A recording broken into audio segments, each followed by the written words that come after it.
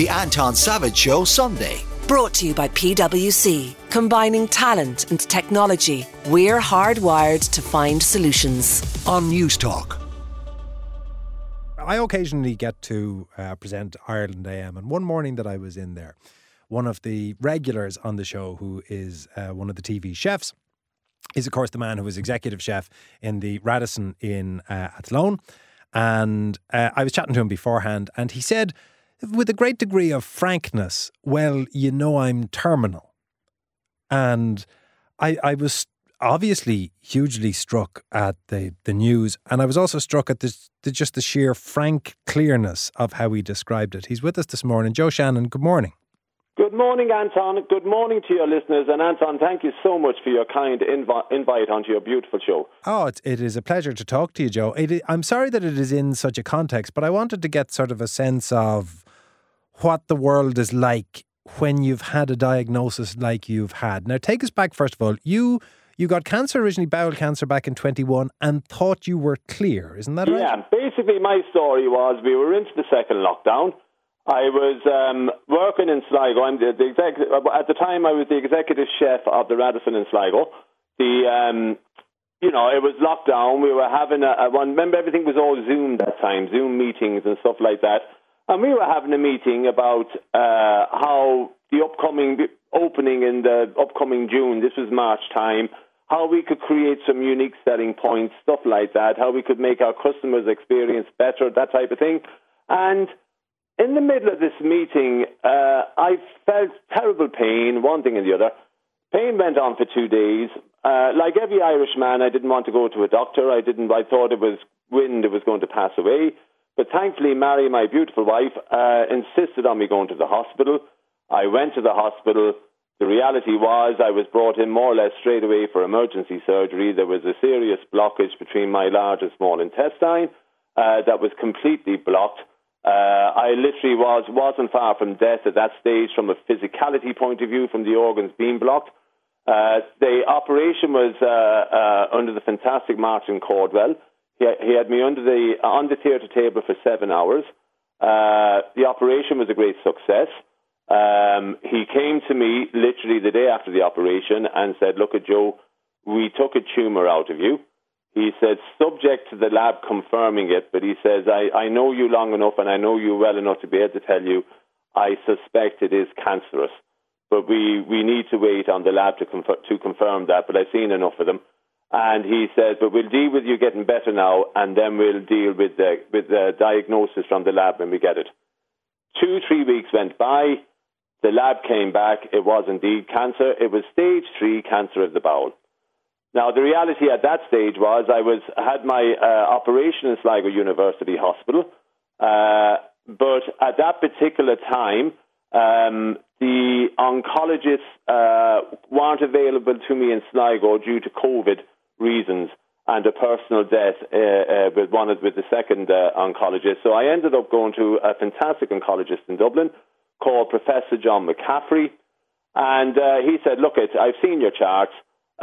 You have stage 3 cancer. We're going to flush you with 12 sessions of chemotherapy, but at the same time, in tandem, we're going to do a head-to-toe test of you just to be sure that there is no other, that the cancer hasn't spread, because it was in your bowel, but there was some of the lymph nodes were affected.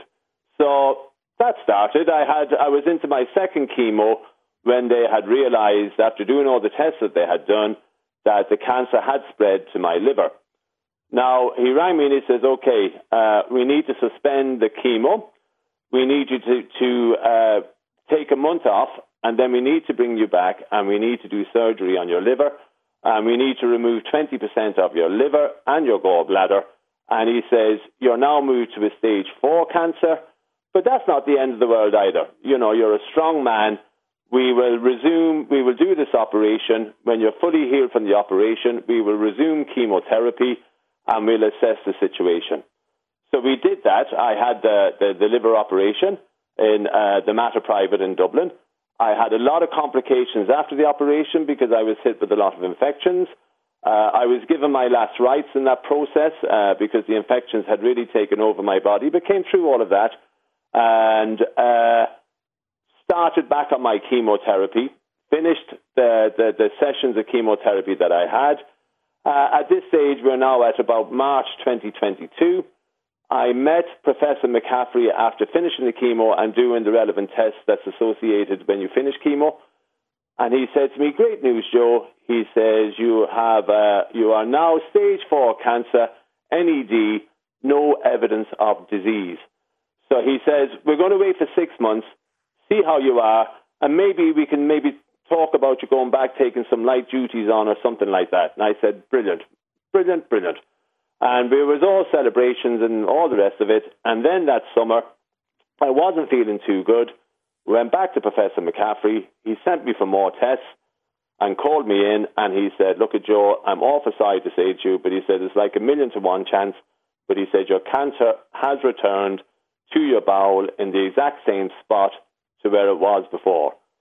Now he says what we would like to do is we would like to do surgery, but because of all the infections you had after the liver operation, we are unable to do surgery, so we're going to hit you with 6 very strong sessions of chemotherapy with the hope that this will kill the cancer cells that are there. And I said, fair enough. So we had the 6 sessions of the chemotherapy that finished last February. He called me in and said, "Look at Joe, we're very sorry to tell you that the tests that we have done, the 6 sessions didn't do what we wanted it to do, and we do not have a cure for you at this moment in time. What we have for you is that we can give you chemo for the rest of your days. Basically, you will have 6 sessions of chemo. We will do tests, and depending on the results, how effective those 6 sessions of chemo are, will determine the strength of the next 6 sessions of chemo, and this will go on for as long as you're on this planet." And I said to him, "Well, that's fair enough." And I said, "If I decide not to do that, because that's a huge ask on the body, what would happen to me?" And he said, "Joe, if you don't do that, you will be gone in 6 months. You will not be here." And I says, "Oh." And I says, "Then how long will I have if I do have the chemo?" And he said, "Joe, that really is down to your body. That is how well your body reacts to it. It could be 1 year, it could be 5 years. I'm not God. But, it is all down to your body, how it reacts." And that's where we are, Anton. And I'm now, at this moment in time, halfway through my 3rd bout of those 6 sessions of chemotherapy. What does it do to you to get that news? Okay, and I'm going to be really, really honest with you, all right? When I went up on that February, my wife was with me, Mary, and my oldest daughter, Orla. We went in. I never prepared Orla or Mary that I was going to ask that type of a question of the oncologist. But Anton, you've known me as long as you've known me, and I shoot from the hip, and I don't, it's just the way I am, and I want to know the reality of a situation that I'm in. I asked the question. I was questioning myself. Was I imagining things inside my body? I was. And when he told me the diagnosis that he told me, in one sense, it was sort of a sense of relief that I wasn't imagining things in my body. And then there was a great sense of sadness. Sadness that I felt guilty that I was throwing a massive challenge onto my wife and my family now, having to deal with me that, let's face facts, I'm in the middle of a disease that is going to kill me. And they are going to have to, I put a massive burden in my eyes on them by having this disease. And to be fair, that was the further thing for Mary or Orla's ears. They were very upset for me. They were very upset at the reality of, this is going to take this man away from them, their husband, their father. And I suppose these were the sort of feelings. And then I sort of rubbed myself down, and then I sort of said to myself, you know what, life is for living. I'm sort of lucky in one sense because I've been given a sort of a timeline, not an exact timeline, but I've been given a timeline, and it's given me the opportunity to be able to maybe live my life as best I can for the timeline that I know that I have. And it's also made me very conscious that in the world we live in today, until something like this comes to you, your priorities do change an awful lot. What were big problems to you before aren't big problems, really. Well, can I ask about that, Joe? Because since you told me that morning, I've thought, if I was in Joe's shoes and I got that diagnosis, what would I do? Would you suddenly start doing the bucket list of everything that you've always wanted to do? Or would you collapse and surrender under the sort of grief? Or do you cling to the small... Because I thought it's going to radically change it, but I couldn't predict how. So what has it done for you? What is now the priority? Well, I think the first thing to say, everyone's reaction is their own reaction. And everyone is entitled to their own reaction. And that's important to say. There is no right or no wrong in any of this, you know. For me, I want to help as many people as I can with my sickness, if that makes sense. I have, along with a great friend of mine, a man called Georgie Gorman, a man who is recovering from throat cancer himself. We have set up a Facebook blog page called The Recovery Tour. And on this page, we don't do it for money. We don't do it for favour. We do it so we can help people that maybe just after getting a diagnosis of cancer, or a family member has got a diagnosis of cancer, or might be very scared of the situation, they can go into this page and see two people, one with a terminal illness, one recovering, a singer-songwriter recovering from a throat cancer diagnosis, living their life as ordinary as possible, and it gives great help. We've got over 1 million views on our blog, and we've got messages from people from all parts of the world saying how much it has helped them, and that gives me great solace knowing that I'm helping some people. We recently held a conference in Sligo, in the Radisson in Sligo. Let's talk about cancer, because I don't think we talk about cancer enough in this country. We don't talk about death enough in this country. I think men are very bad at going... We've got better. I think men are very bad at going to get themselves checked out. I think I'd like, in whatever time I've left here, I'd like to maybe promote the idea of people going to their GPs, getting checkups done on a regular basis. Not because waiting for something to happen and it's a knee-jerk reaction, that it becomes a sort of a yearly thing that people go to their doctors, do colonoscomies, do blood tests, do testicular tests, do whatever it is they need to do, breast checks, whatever, that this is done as a norm. And by doing this as a norm, it may help people, it won't stop cancer, but it may help people getting in early. And the earlier you can get diagnosed, the better chance you have of survival. It's not the same case for in every case, but I think we could become better at that. I also think I was very lucky, Anton, in the sense that I had things that had prepared me for this subconsciously. I had things like insurance I had long-term illness insurance, which has, because let's face facts, when people get sick, like I do, and like I have, I could be somebody who could be in the middle of a mortgage with young kids around me, a wife that maybe wasn't able to work because I had young kids, and then all of a sudden I get sick, and I go from earning a salary of whatever I was earning, and now all of a sudden I'm getting €220 a week. You can imagine the financial constraints that goes onto a family in that situation. And I think we need to deal better with things like that. You said, Joe, that the thing, you said we don't talk about cancer. You said we don't talk about death. Yeah. And we don't talk about death. I think we're afraid, and I'm not afraid of death, Anton. How can you not be? I'm not afraid that maybe it's my faith, maybe it's me. I think that God owes me nothing. I think I've been very, very lucky in the sense I'm 58 years of age. I've said this before many, many times.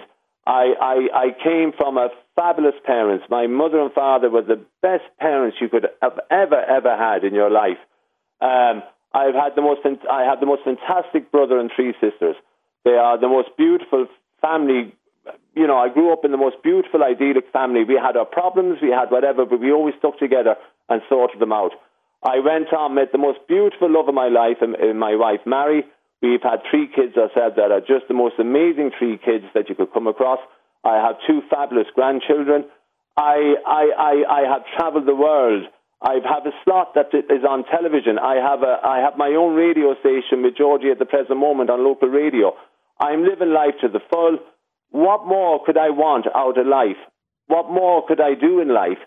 So I'm not scared of that. I think what a lot of people is, there's three things in life, Anton, we're sure of. We fulfill one of them. We were born. The second thing in life is we're going to die. You have no choice in that. You are going to die. And the third thing is you're going to pay tax. You have no choice on any of those three things, all right? But the thing is, we don't talk about death because we're scared of death in a lot of cases, or are we scared of how we're going to die? And I think that sometimes comes into the frame. It's not. I think the reality is we all know we're going to die. I think it is how we're going to die that scares us the most. Have you thought about that? Yeah, and I am a dying man. That is the reality of my situation. At this moment in life, I am dying, albeit that I don't fit into the guise of what you expect a dying person to be, because I'm upright, I'm walking, I'm whatever. But the reality is this disease inside of me is eating away at me all the time. But I suppose I've just come to the frame of mind that I'm happy to fight it.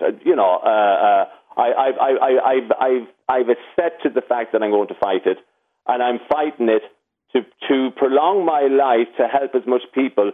But when my time comes, I will accept it with grace and be thankful of the life that I've had. A couple of months ago, myself and my friend Georgie were messaged by a little 6-year-old girl in Crumlin Road Children's Hospital who said we inspired her by our videos, little Emma Howe. And we went to see that little girl in the hospital, and she was the picture of bravery at 6 years of age. Absolute picture of bravery, the most amazing family around her. We left that hospital today thinking, what are we giving off about when we saw that little girl? And that little girl died a month later. Now, she didn't get the same chance I got. You know what I mean? So what do I have to give off about when you see a little girl like that taken away? Joe, I hope that it is long and healthy and happy for as long as it can be. Thank you. If people want to see you talked about the Facebook page, you talked about the radio, where can they find you if they want to? So our Facebook is the Recovery Tour. It's on Facebook. And I also have a Monday to Friday show with Georgie Gorman on Ocean FM. And it's called Joe and Georgie Unplugged, and it's a show that gives inspiration to people. Georgie and I aren't medical people. We don't pretend to be medical people, but we are people that are living with cancer. So we try and give solace without giving, we don't give out medical diagnosis or give advice on anything medical or anything like that. We don't give advice on anything. We just live our lives. And that seems, the way we're living our lives and how we're doing it and recording it seems to be hitting a sort of a wee thing with people in similar situations of illness and that, and seems to be helping them a bit. And that is a massive privilege for me to be given, that I can help some people in life. And I think that's a huge privilege that anyone can be given in life. Joe, always a pleasure to talk to you. I hope the next time it'll be sharing a Christmas pud recipe or something along those lines.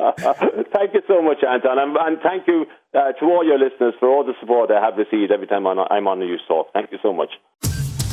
The Anton Savage Show. Brought to you by PwC. Sunday mornings from 10. On News Talk.